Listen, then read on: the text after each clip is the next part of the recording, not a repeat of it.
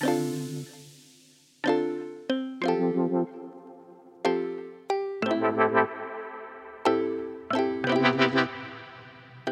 everyone, and welcome to the 20th episode of the Connectivity Podcast.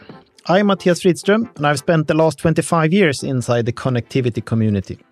In this pod, we invite guests to deep dive into one or many subjects to simply learn more about connectivity. And in this 20th episode, I'm going to continue to talk to Johan Gustawsson about connectivity and what it means to him.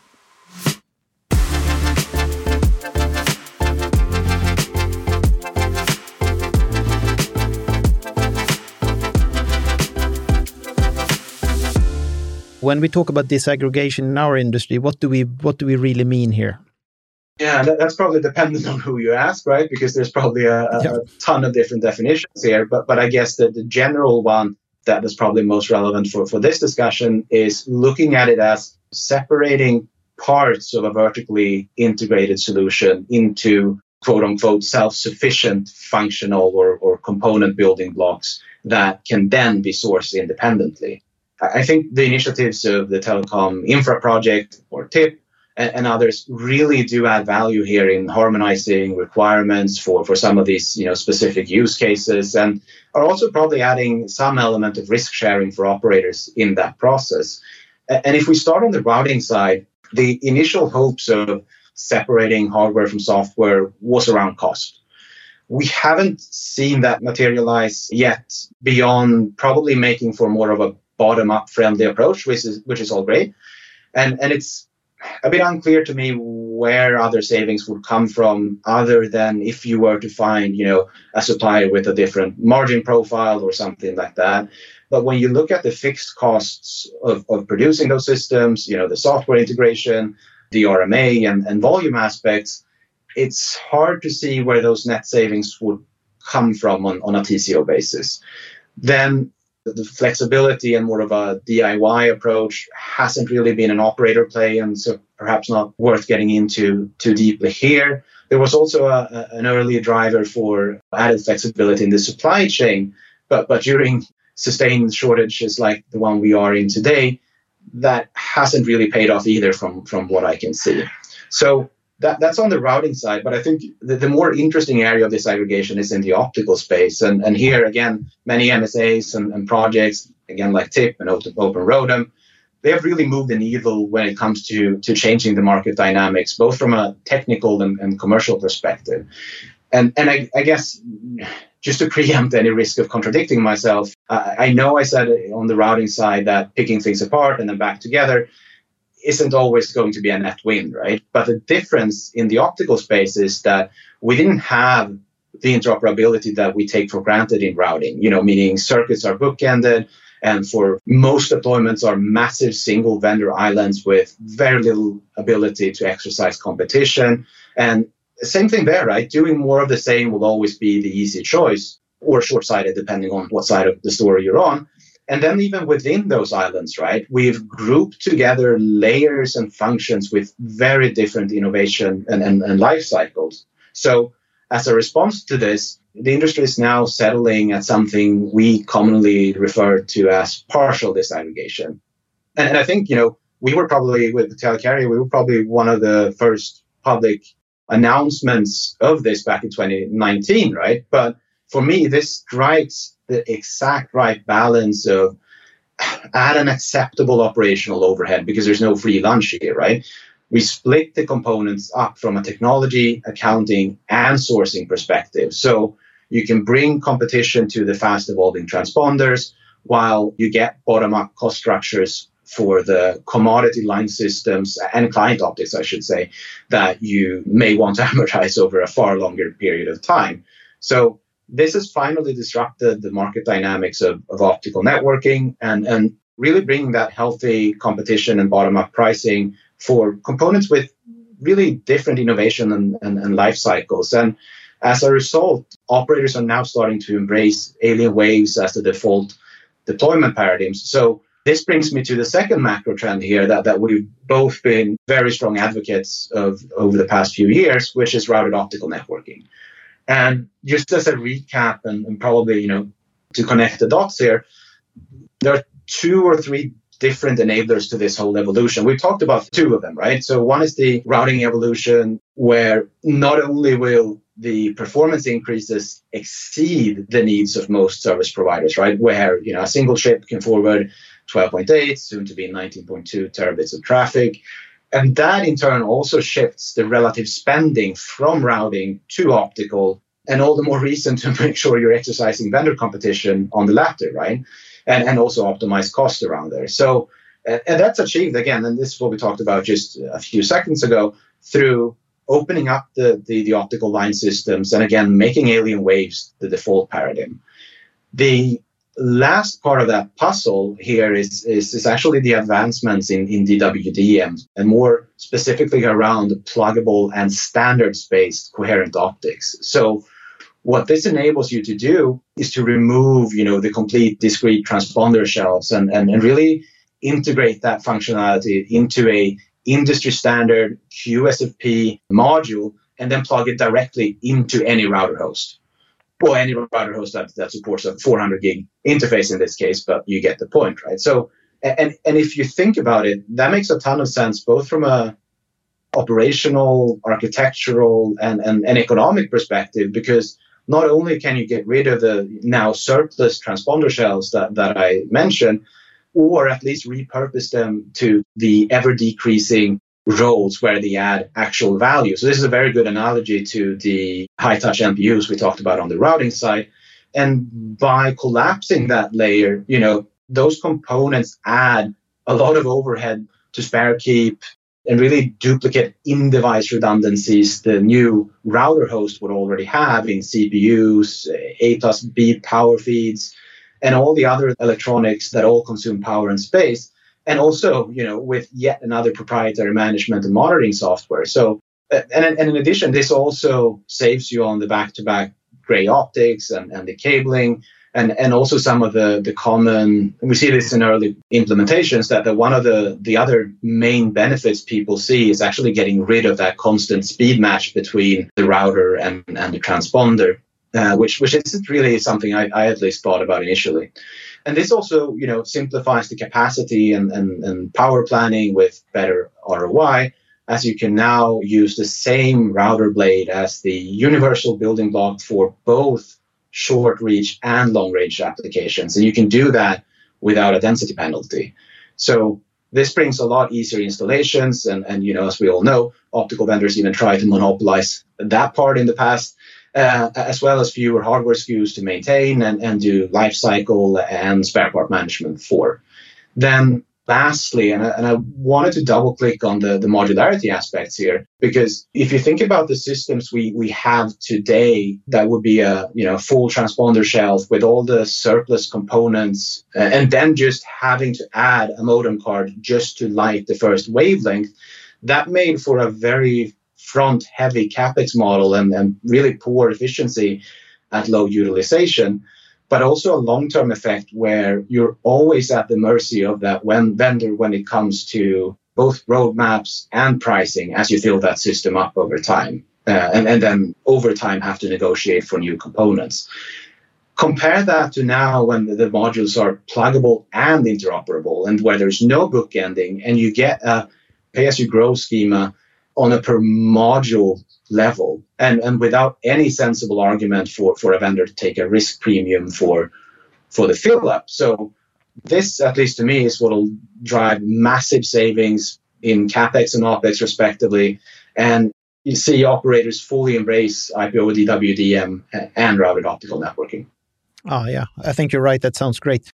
My feeling here is, we need to agree on standard form factors and other standards. Do you feel that we are locked into the form factors we need for the future right now, or do you believe next year or the next year after new form factors will come and people will try to, again, go for more proprietary systems, or is that sort of over with? I wouldn't say it's over with, right? But it's getting reduced to the very few applications where you actually require it. I mean, the cost benefits of staying on the same form factor, the reusability, the backwards compatibility, and so forth will outweigh that in a lot of areas. But then if you were to ask me in 7 years if we will still have the same form factors, I wouldn't be able to comfortably say yes, right? But for a long, long time, that's going to be the case. Yeah. Okay. One of the other things that we've talked about a lot in our company is obviously this skill set of, I would say 5 years ago, it was extremely clear who worked for the IP department and who worked for the optical department. That is now blurring. These two technologies kind of come together, What have you seen around skill sets? Do you feel there is anyone that's going to take over the others, or do we still need both? I think we definitely see both. I mean, we can try and hide, this is speaking from an IP background probably, we can try and hide the complexity of optical networking. That's a mystery to a lot of people, right? But at the end of the day, we still need to make sure that we have the same availability, that we can still operate the network as safely as we did in the past, right? So I don't think that's going away at all. I think we do see a shift in the model where people are combining and thereby spreading the knowledge across the two domains, right? People are combining organizations, starting with engineering and architecture teams, and then going into operations. So I think there's a need, and there will be experts in both areas, and not at the same time. But we'll probably see a bit of a shift there, where in the same way that people have their specialities in teams today, right? This is no difference. But I think, at least from an operational perspective, people have to evolve and become a bit more versatile in that sense. Yeah. I know you have your IP background, and therefore I'm super curious, and this is one thing I ask many of my guests here, We have this never-ending discussion around IPv4 and IPv6. This is a completely different topic, but I know you have a strong opinion here, How do you see this? When is IPv6 taking over? Does it need to take over? Will it ever take over? What's your view here? Yeah, no, I actually try to stay clear of IPv6 discussions, because it's become such a polarizing topic that sometimes seems to be more about solutions looking for problems rather than the other way around. And now that it's January, I think this is probably the 5th or 6th year in a row I see or hear someone say, well, this will be the year of IPv6. And I'll probably offend a lot of people by saying so, but this sounds a lot like, Liverpool fans pre-2019, right? That next year will be ours, right? But this time without a tangible metric. And while you and I, and probably most people listening to this recording, can agree that IPv6 is the only way forward and the go-to solution for greenfield, I think some of the fanatics here are really starting to become counterproductive in fostering adoption, and especially for something that the vast majority of customers don't care about, right? We're riding on top of IP, life is good, and then let alone notice any difference. And from an operator perspective, I think the main problem they face is that they probably rushed into a deployment without doing the necessary pre-analysis. And what's worse, right, came into it with an IP4 mindset. And this is really what gives you the bad connotations for IPv6. And it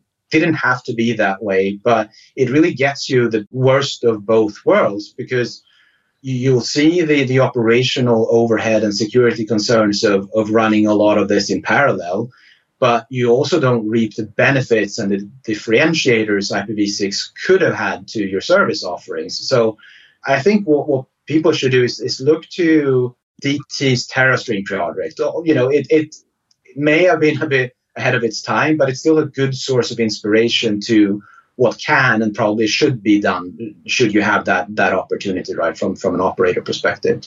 But other than that, right, I don't see the need for this to become a religious topic. I think that we as both vendors and operators have to make sure that we build products with an IPv6 first in mind.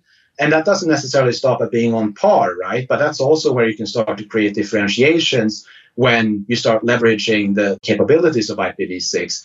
But again, I don't see the need why this has to become such a religious topic. I think we have more pressing concerns from an operator perspective anyway to address. Okay, that's really interesting. If you and I would have this discussion in 5 years from now, what do you think we would talk about? What's going to happen the next coming years if you have the crystal ball in front of you? Well, I think we covered a lot of this today already, right? We've talked about the trends in technology, economics, ecosystems, and many of these will continue to really form the next couple of years in networking. The thing that stands out for me, and I mentioned this in the beginning, and this will be an interesting thing to see how that has evolved in a couple of years, but that will be from the ecosystem perspective, again, related to 5G and edge computing, where I think operators are at a risk of further being reduced to be eyeball networks. Again, that might not be a terrible place to be in, but I think you still have to capture that. If you want to stay relevant in that space over the long term, you have to capture that unique position we talked about being able to be that multi-cloud on-ramp, end-to-end SLAs, including the last mile, and then bringing underlay programmability and observability to any overlay VPN service. So a lot of the dynamics there, I think, is one to keep an eye on. And then again, we've seen the evolution of open networking. We'll see how this spreads into the RAN space, but definitely in the optical space, and both of which are in need of mass disruption, right? But I think on the optical side, in 5 years, that's definitely going to be something people don't talk about anymore because it's just the way it has to be and how people deploy their networks at that time. Then architecturally, we've talked about the advancements in routing silicon as the main catalyst here. And I think we'll see a lot more operators rethinking their architectures to make full use of the cost structural benefits, right, that we discussed. So there's definitely a trend for separating network and service architectures where these traditional high-touch MPUs will be moved outside of the main forwarding path to, on a stick overlay on top of a very simple transport that's really optimized for speed and efficiency. Then the second part of that equation is actually the move from device-centric to network-centric availability schemas, which will also see operators embracing more fixed systems, again, thanks to the efficiencies, simplicity, and really reusability of being self-sufficient. We also talked about the impact of the shorter cycles, and I think over the next couple of years, operators will do whatever they can to reduce the time it takes to onboard new technologies, both in sourcing and validation, and simplicity is really key here. I can also see some more risk appetite, coming from the fact that it's much easier to crystal ball 2 years into the future rather than the traditional 6 or 7. On the convergence side, fixed and mobile in backhaul and subscriber management. On the IP and optical side, we'll see, and we talked about this at length, we'll see many of the operators having converged to 2 and also relooking that ROADM infrastructure that's installed today. And I also think this will be driven by the fact that we're kind of hitting a plateau in quite a few areas that people don't really think about, right? And it's not often that happens at the same time. And therefore, from a longevity, that's probably not even a word. Longevity is probably the English word. This is probably a good time to make that transition because we're now, moving from the 50 gig electrical lane speed era, which we all know would be very short, into 100 gig. We have the 100 gig lambda optics available with favorable economics even today. We're getting awfully close to Shannon's limit, right? And then on the Ethernet side, 400 gig Ethernet, perhaps not for the full 5 years of your question, but that will definitely be the default for operators for a relatively long amount of time. And that's in spite of 800 gig is just around the corner, but just not 800 gig Ethernet. So those are probably the things I'd be looking out for in the next few years. But having said that, COVID and its impact on the supply and demand may also have a significant role on the timing on when these predictions come true. Yeah, I think you're really right there. And I think that kind of concludes our discussion here. I want to thank you a lot for being my guest here today. So thank you a lot, Johan.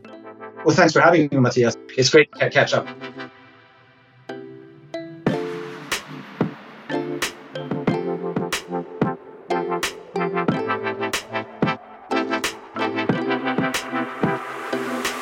Thanks everyone for listening. We will soon be back with a new guest, so please follow us on Twitter, ConnectivityPod, for updates. Stay tuned until next time.